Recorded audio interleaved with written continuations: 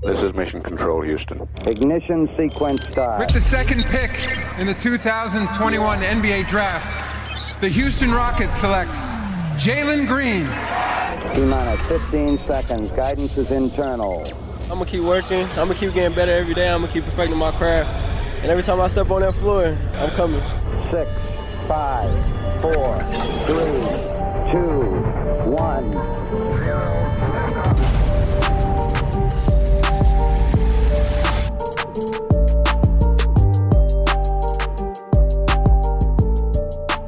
What's up, and welcome to another episode of Locked on Rockets, the best and only daily podcast covering your Houston Rockets. As always, I'm your host, Jackson Gatlin, native Houstonian and partner at Apollo Media. Be sure to follow along on Twitter at JT Gatlin, the show, of course, at Locked on Rockets, as well as at Apollo HOU. And if you enjoy what we do here at Locked on Rockets, do me a huge favor. Subscribe to our brand new YouTube channel. Subscribe wherever you listen to your podcast, free and available on every single platform you can imagine. Apple, Spotify, Google, the brand new Odyssey app, you name it, our podcast is there. Now, joining us as we continue our Southwest Division breakdown series is none other than the host of the Locked on Pelicans podcast, Jake Madison himself. What's up, Jake? How you doing, man? Not too much. Happy to be on talking some hoops with you today. Absolutely. And we're going to, we got a lot to dive into here regarding the Pelicans. I want to, kind of get an idea of where the Pels are at as a I don't want to say Southwest Division rival, because it feels like the Rockets and Pelicans have never necessarily had like a rivalry between them two. It's usually, right, you consider the Rockets and then the Spurs and the Mavericks with the, the Texas triangle of sorts. But it always just kind of feels like the Pels and the Grizzlies are kind of just like, in the Southwest Division, and there's like a healthy, like, understanding of one another between the teams, but it's not necessarily the rivalry that the Texas Triangle is, right? Is that fair to say? Yeah, I think that totally fair. I will say though, like Houston has traveled well to New Orleans. There's usually a good section of like Rockets fans in the Smoothie King Center making some noise, which riles up the Pels fans that are there. So like you see it because of like the close proximity and easy drive just along I-10 to get there. But no, I'm with you for the most part. It feels like it's more New Orleans and Memphis, and then the Texas teams are kind of separate from all of that. And Houstonians love to hit up Lake Charles on their way in and out of Louisiana. So that's definitely a thing that happens. With that, Jake, before we dive into kind of this preview that we've got outlined for our listeners, I wanted to ask you, because you brought up a really interesting point. Obviously, we've had the news recently coming out for the Houston Rockets that John Wall planning to sit out and, still remain with the team, but sitting out, not playing in games, kind of opening up the pathway for this youth movement for the Rockets, for the young rookies to really get more playing time, more reps, all of that.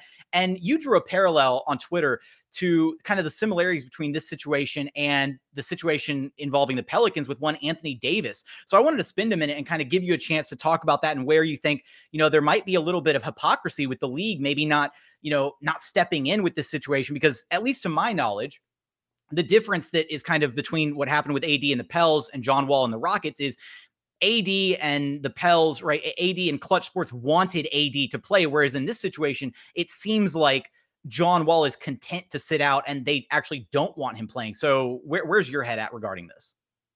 So look, there's some differences to this, like totally, but I don't think from what the league did to New Orleans, where they fined the Pelicans, right, for trying to sit a healthy Anthony Davis. When Anthony Davis did want to play, he made that trade request public and kind of went all toxic and like did the nuclear option on this sort of thing, right? Like kind of similar to what happened with James Harden. That's the playbook now to force your way out of a team.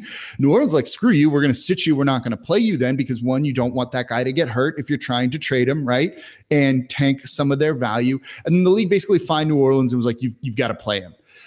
Here it's different because it sounds like both parties, John Wall and the Rockets, have agreed that like, this isn't the best fit. I shouldn't play. We shouldn't play you, and we should go with the good youth movement to not try and, and we don't want you to get injured too, given the history, to potentially tank whatever trade value he has. And like when you try and it's not that high, right? It's impossible to figure out a trade with $44 million and $44.7 million in salary the next 2 years. But the league came to New Orleans, and it wasn't like this is a one-way street. It was just more, he's a healthy player, you need to play him. That's kind of the situation with John Wall, right? Like he's not injured. He's healthy. He should be playing games, maybe not every day, maybe not back-to-backs, but he should be playing. Just to sit him, It's hypocritical from that sense. It's not the wrong decision, right? Like, I don't think it's necessarily the wrong decision for Houston. I don't even think it's the wrong decision for John Wall to be like, I'm going to step back and not do this right now. But if he's healthy in the leagues, like you're supposed to play healthy players, it comes into the whole load management thing too, right? Play these guys when they're healthy on your team because that's what fans want to see. That's where the league came in on. And that's why if they don't step in here, it's a little bit hypocritical. I also don't actually really care that much about it, to be perfectly honest. Teams should do what's in their best interest. And this is in the best interest of both parties.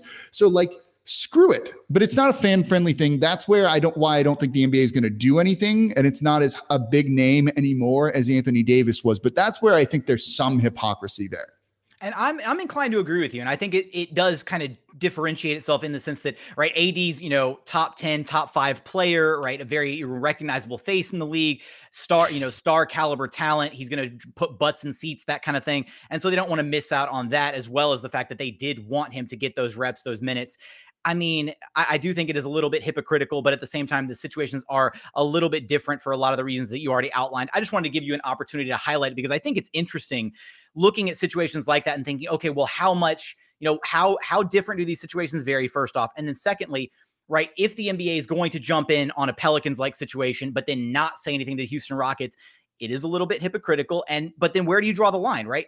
Because there's other situations, right, where, looking at what the Rockets are doing right now with John Wall, it is in the best interest for Wall and probably for the Rockets. But then there's those past circumstances that are a little bit frustrating to go back on. And I think you and I both are just like, if the NBA could just have some level of consistency with some of these like decisions that they make across the board, seemingly, it would be pretty nice. But unfortunately, that's not the world we live in. Yeah, no, exactly. Like it just isn't. And look, I think these teams also, they're independent entities. They should run themselves. If this is what they want to do, you kind of let them do it, whether it's a mistake or not, right?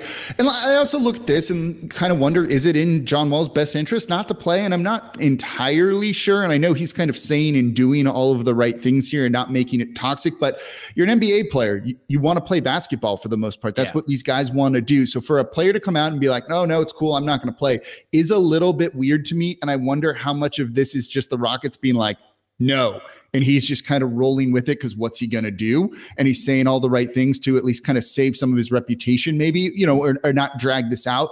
I don't know. But also, like I said, I don't really care. Like, it's fine. The Houston Rockets can do what they want to do. It's totally cool in my book, but there is no consistency with the way the NBA enforces this.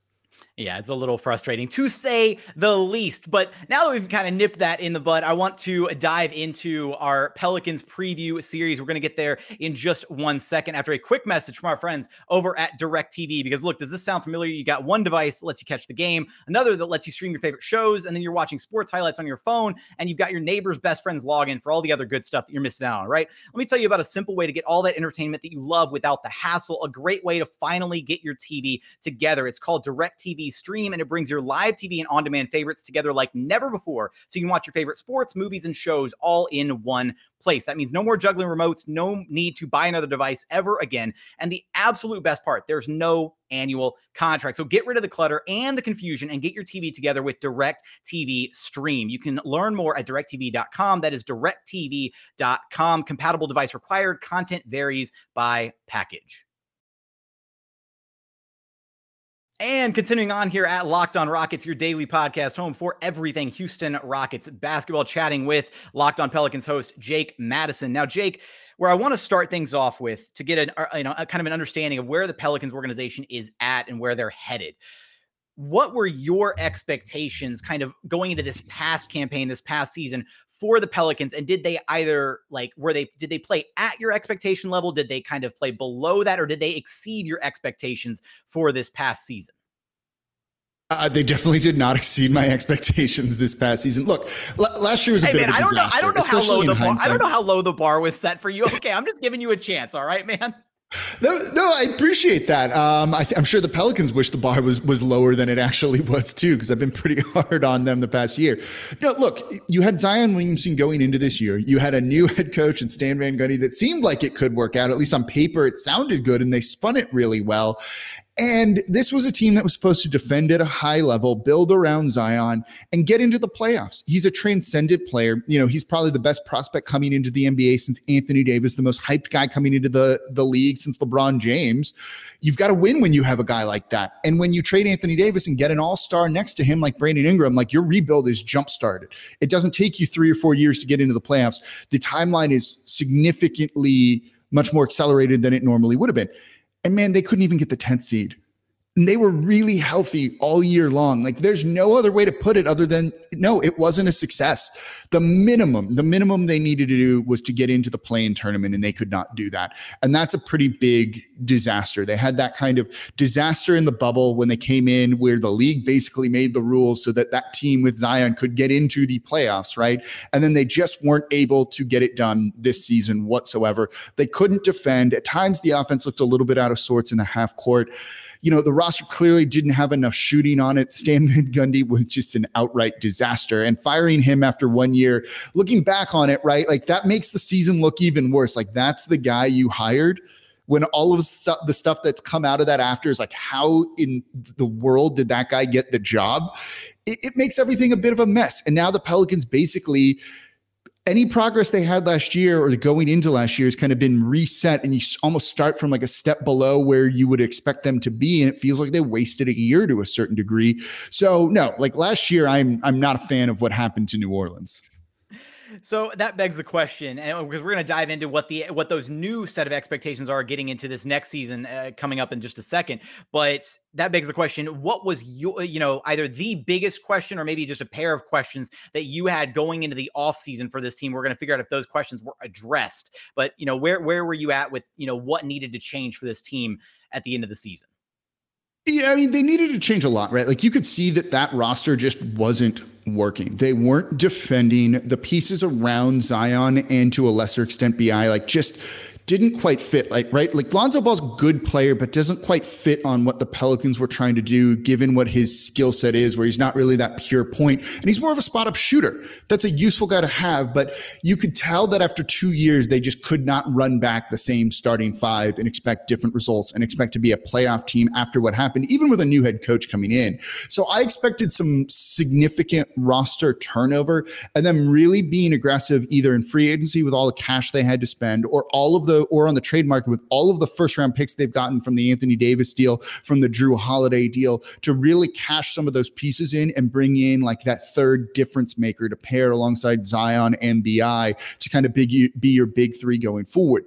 They turned the roster over, but they didn't really make that like huge splash. The Kyle Lowry that they were chasing after, the Chris Paul that they were chasing after. Clearly, point guard was a bit of a need for New Orleans. So from that, it's a little bit of a disappointing offseason, but it kind of shows you what they're hoping to achieve and where we should kind of set our expectations for going into next season. But clearly, they just couldn't do the exact same. And I'm glad they made the changes of, look, it's tough to fire a head coach after 1 year and to admit you made a mistake on that. As David Griffin did. But he ripped the Band-Aid off, is basically like, I screwed up. Let's bring in the complete opposite of a guy in Willie Green.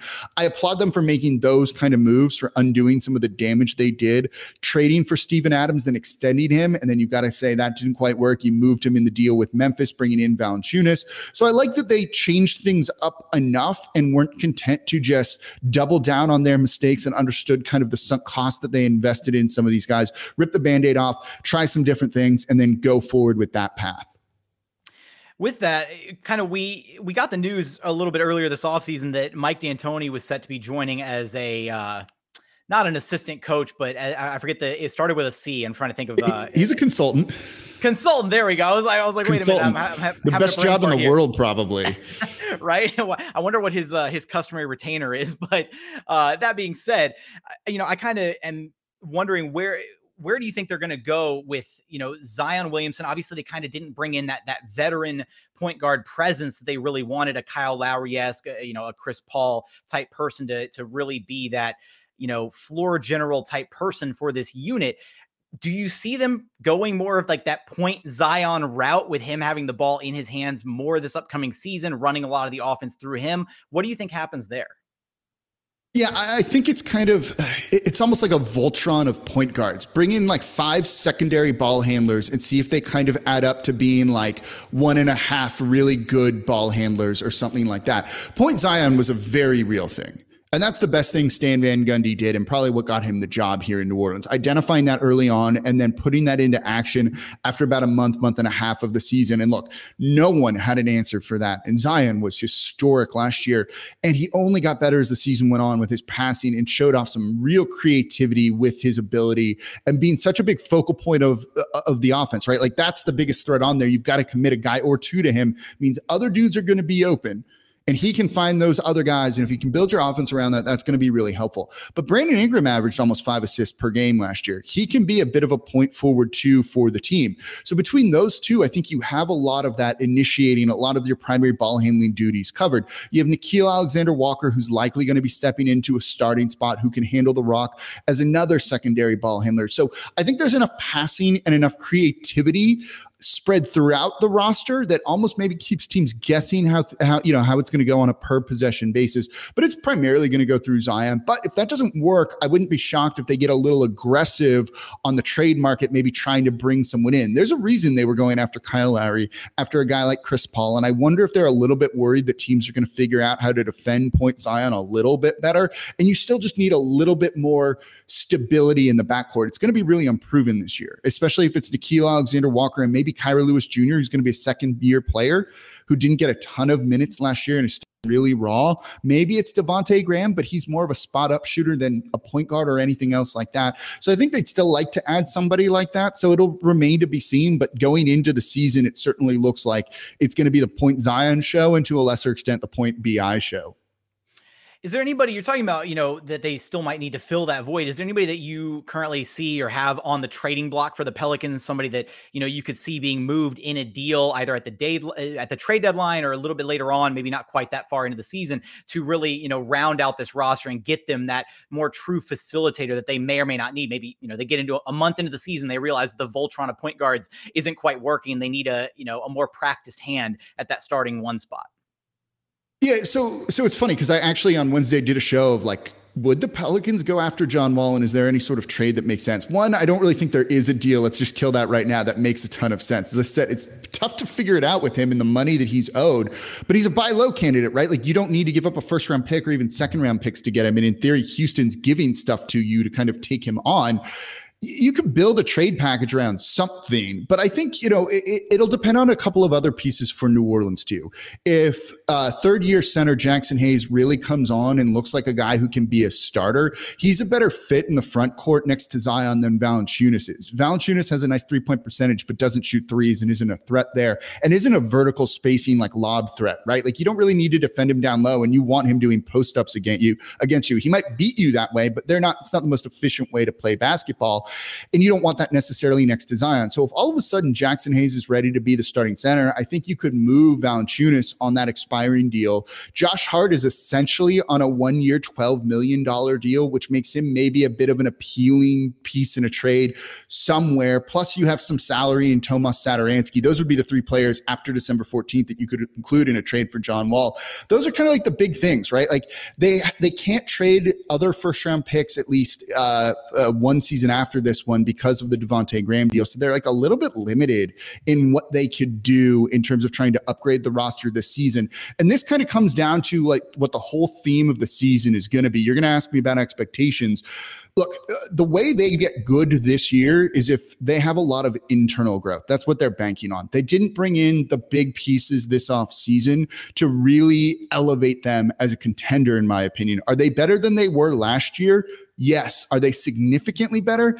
I'm not so sure, to be perfectly honest. But if Nickeil Alexander-Walker emerges as a dependable starter, if Zion takes a step on the defensive side of the ball, if Jackson Hayes is ready to be a near starter level center, that's how this team really takes a big step forward and makes a dent into the playoffs and isn't just a play-in tournament team. And that's really what they're banking on because they struck out in free agency this year.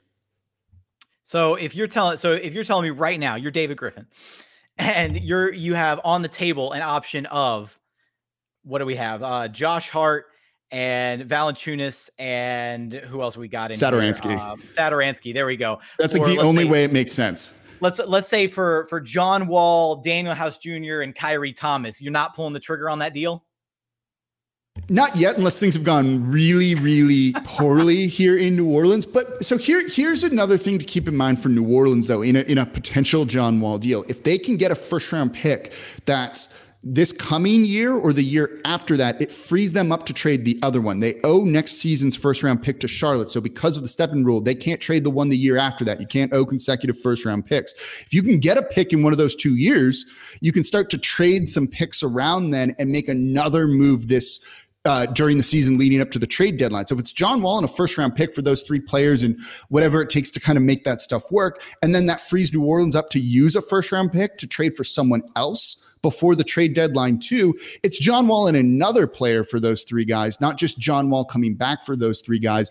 That's where things get a little bit more complicated and you get so many moving pieces in there. That would be, I think, the main motivation to do a John Wall deal. But I think things would have to go really poorly for New Orleans to feel that desperate to kind of bring that on. All right, well, that's fair. Desperation times for New Orleans calls for desperation measures. Possibly, we'll see if we actually if we cross that bridge at some point in the season. But want to dive into the expectations coming forward for this season, the way the lineup is going to look for the Pelicans, and we're going to get there in just a moment after a quick message from our friends over at Built Bar. Because look, if you've never had a protein bar that you actually care about, you got to check out Built Bar. They've got so many amazing flavors to choose from. Raspberry, mint chocolate brownie, salted caramel, my personal favorite, the coconut brownie chunk. You absolutely can't go wrong with a single bar on their menu. Every single bar is low cal, low sugar, high protein, high fiber. They're great if you're on a keto diet, great if you're trying to lose weight, and you can check them out. Just visit built.com and use promo code LOCK15 to get 15% off your very next order. Again, that's built.com using promo code LOCK15 for 15% off your next order of the best tasting protein bars you will ever have by built.com. And another message from our friends over at betonline.ag, because look, we got football back, basketball right around the corner, baseball still going strong. BetOnline also has you covered for UFC, MMA, you name it. They've got it over at BetOnline AG. It's your number one spot for all of the pro and college football action this season. They have a new updated site and interface, even more odds, props, and contests. BetOnline AG continues to be the number one source for everything football, as well as the other sports I already dropped for you. So head over to their website and sign up today to receive a 100% welcome bonus when we use promo code NFL100 or Locked On. Again, that's promo code NFL100 or promo code Locked On to receive a 100% welcome bonus. That's BetOnline, your online sportsbook experts. And final segment here at Locked On Rockets, your daily podcast home for everything Houston Rockets basketball, continuing our Southwest Division preview series with Locked On Pelicans host Jake Madison. Now, Jake, we kind of alluded to some of the expectations for the Pelicans this upcoming season, but I want to start first before we get into those overall expectations and where you kind of think this team is headed right now as it currently stands, as we are recording this midway through September. What is your expected starting 5 for the Pelicans, and kind of who do you expect to be the main contributors off the bench? Probably like the rest of that, 8, 9, 10-man rotation, so to speak. Yeah, so this is still in pencil. We've got a new head coach coming in. We don't quite know what he's going to go with. And then the other thing to keep in mind with a lot of this is David Griffin, kind of picked this coach to be to a degree, someone he can kind of micromanage to an extent with the roster and the rotations and all of that. If there's guys in combos he wants being played, Willie Green is going to play those guys and test out some lineups and different rotations and things like that. But obviously you're going to have Valanciunas there at center. You have Zion at the 4, BI at the 3, and then it's most likely going to be Devontae Graham and then Nickeil Alexander-Walker in the backcourt. There's some way that maybe BI moves to the 2 and you start a guy like Najee Marshall at the 3 and just put some more size out there on the wing. I don't think that's going to be the direction that they're going to go, but certainly it's going to be a possibility if they want a guy like Devontae Graham, maybe running the bench unit, something like that. But I think they want a shooting out there to space the court a little bit better for Zion Williamson. Coming off the bench, you're going to have guys like Josh Hart, Kyra Lewis Jr. In the front court, you're going to have Jackson Hayes, who I think is pretty close to being an NBA starter to a certain degree. degree. You've also got to have Trey Murphy III in there, the rookie from Summer League who really lit it up, can defend multiple positions. Then you probably on the end of the rotation are going to have a guy like Garrett Temple, just that vet that can cover a couple of different spots. It's going to give you 5 minutes here and there. I don't really see a guy like Satoransky in the rotation to start the year. I just don't think that that's what they're looking for. And I think they want to go with a full-on youth movement. So you'll see minutes go to a guy like Kyra Lewis Jr. over him. So, and that's actually a guy that I meant to ask you about a little bit earlier was Trey Murphy III, because he was a guy who I had really high on my Rockets draft board. I was really hoping that he would be available at that 23-24 spot. Unfortunately, he wasn't. Goes number 17 overall to the Pelicans. But he was a guy that the more and more that I watched, his tape, got more accustomed to what he was going to bring to the table. Lengthy 3-and-D wing, your prototypical 3-and-D wing, right, at the NBA level.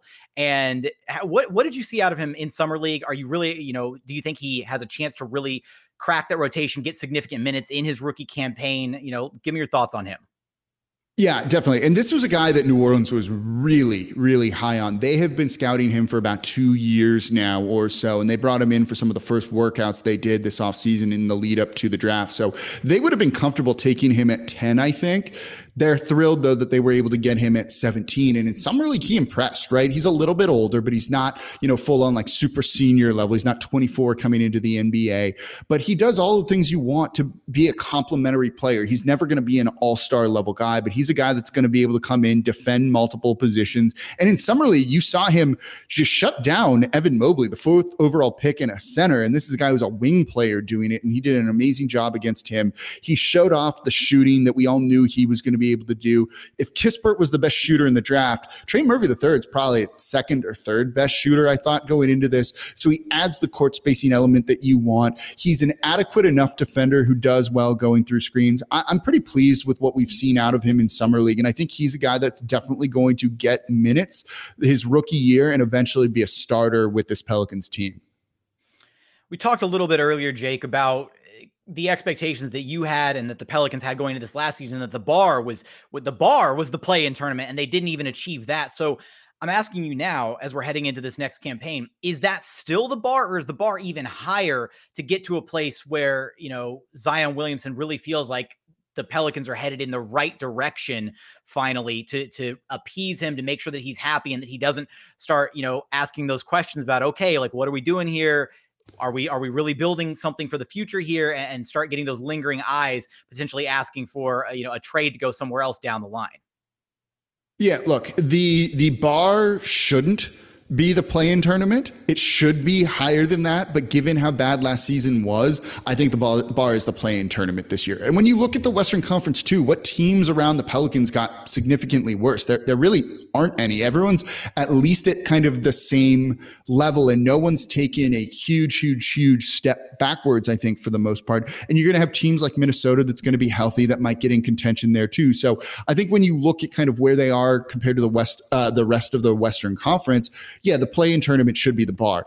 It should be higher. You'd like it to be higher going into Zion's third year to kind of quiet down some of the rumors of discontent that we've heard. I've talked to his people. They're okay with New Orleans, but they're not like, hey, yes, he's going to be here forever. So there's definitely some truth to all of that. And the front office is definitely feeling the pressure of a lot of that too. So this year is really about showing Zion that they're building something here, and they're banking on internal growth to do it.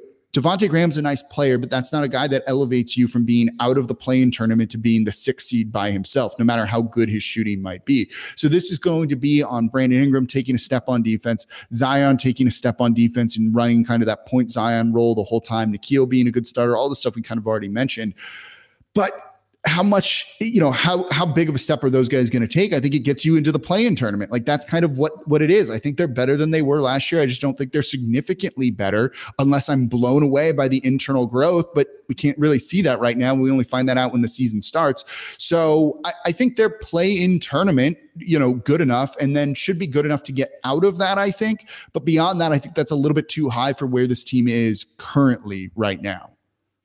When I look at the kind of the bottom teams of the Western Conference, that bottom third, I've kind of picked the Spurs, and as silly as it sounds to decide to bet against Greg Popovich, I've kind of picked the Spurs as the team that I'm going to fade out of who made it into the play in this past season. I've actually picked the Pelicans as my team that's going to make it out of that bottom bunch. I've discussed this with I've heard you on Locked On NBA talk about this. There we go. I think that the Pelicans have a really talented duo when you look at Zion and BI.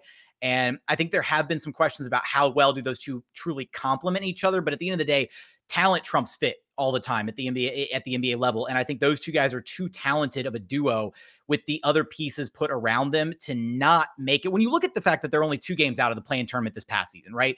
So, a few things break a little bit differently this season. We could have been talking about the Pels in that spot that the Spurs were occupying. And I think that's exactly what we're going to see this upcoming season. No, you're not wrong. And that's why I kind of have the bar set for them there. They're better than they were last year. And look, they were terrible in clutch games last year. If 2 or 3 of those go a different direction and they don't blow double-digit leads in the fourth quarter like it's a regular thing, they're into the play-in tournament. And the bar this year is even higher than what it was for, than what we have it set right now. As you said, the duo there of BI and Zion is really good. And I literally just did a show talking about how they fit well together. I actually think the fit's really good, especially offensively.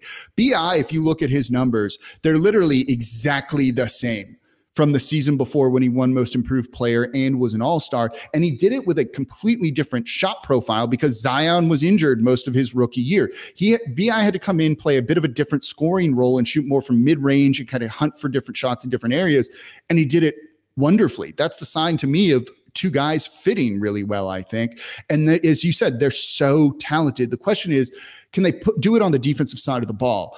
I think this is where having just a new head coach is such an important thing. Defense is more about buy-in than necessarily anything else, I think. And these guys did, especially Brandon Ingram, hated Stan Van Gundy. BI despised that dude. Zion was okay with him. Having a new head coach that can just reach these guys in a different way and get the most out of them and get their buy-in, I think goes a really long way towards helping New Orleans get a couple of more wins this season. And as you said, a couple more wins gets you into the play-in tournament. That probably can get you out of the play-in tournament and into the playoffs. And that's where I ultimately think New Orleans is going to end up. Got one more thing for you, Jake, before we wrap this thing up. We're going to pivot a little bit back towards Rockets just ever so briefly. What is one piece of, I guess, like advice or knowledge that you have for Rockets fans or even, other, media members, whatever, covering, or being fans of a team that is now going through a rebuild? Because let's face it, the Rockets were kind of at the top of the pecking order for a very long time during the James Harden era, the better part of the last 10 years almost. And now they have finally, right, the NBA life cycle is cyclical. You go around in a circle, and finally the Rockets find themselves at the bottom of that life cycle, retooling, revamped, got the number 2 overall pick with Jalen Green. But what advice would you provide to fans of the Houston Rockets as they're going through this new process? So it's a couple of ways that I could give some advice on this. I've gone through this a lot. I want to know why to laugh. Why to laugh? It's because what I'm going to say is listen to you. Listen to Jackson. Because bad teams get overlooked by national media, and there's a lot of bad narratives about bad teams and wrong narratives about bad teams because they're not paying attention to them. But Jackson is, and he's covering this team on a daily basis. Yes, I'm on the network too, and that sounds so self-serving in a way, right? But it's true. One of the things that I've dealt with, and I've started as a fan, then I've been doing this for almost 10 years now, and kind of that fandom in you just gets killed the longer you cover a team, right?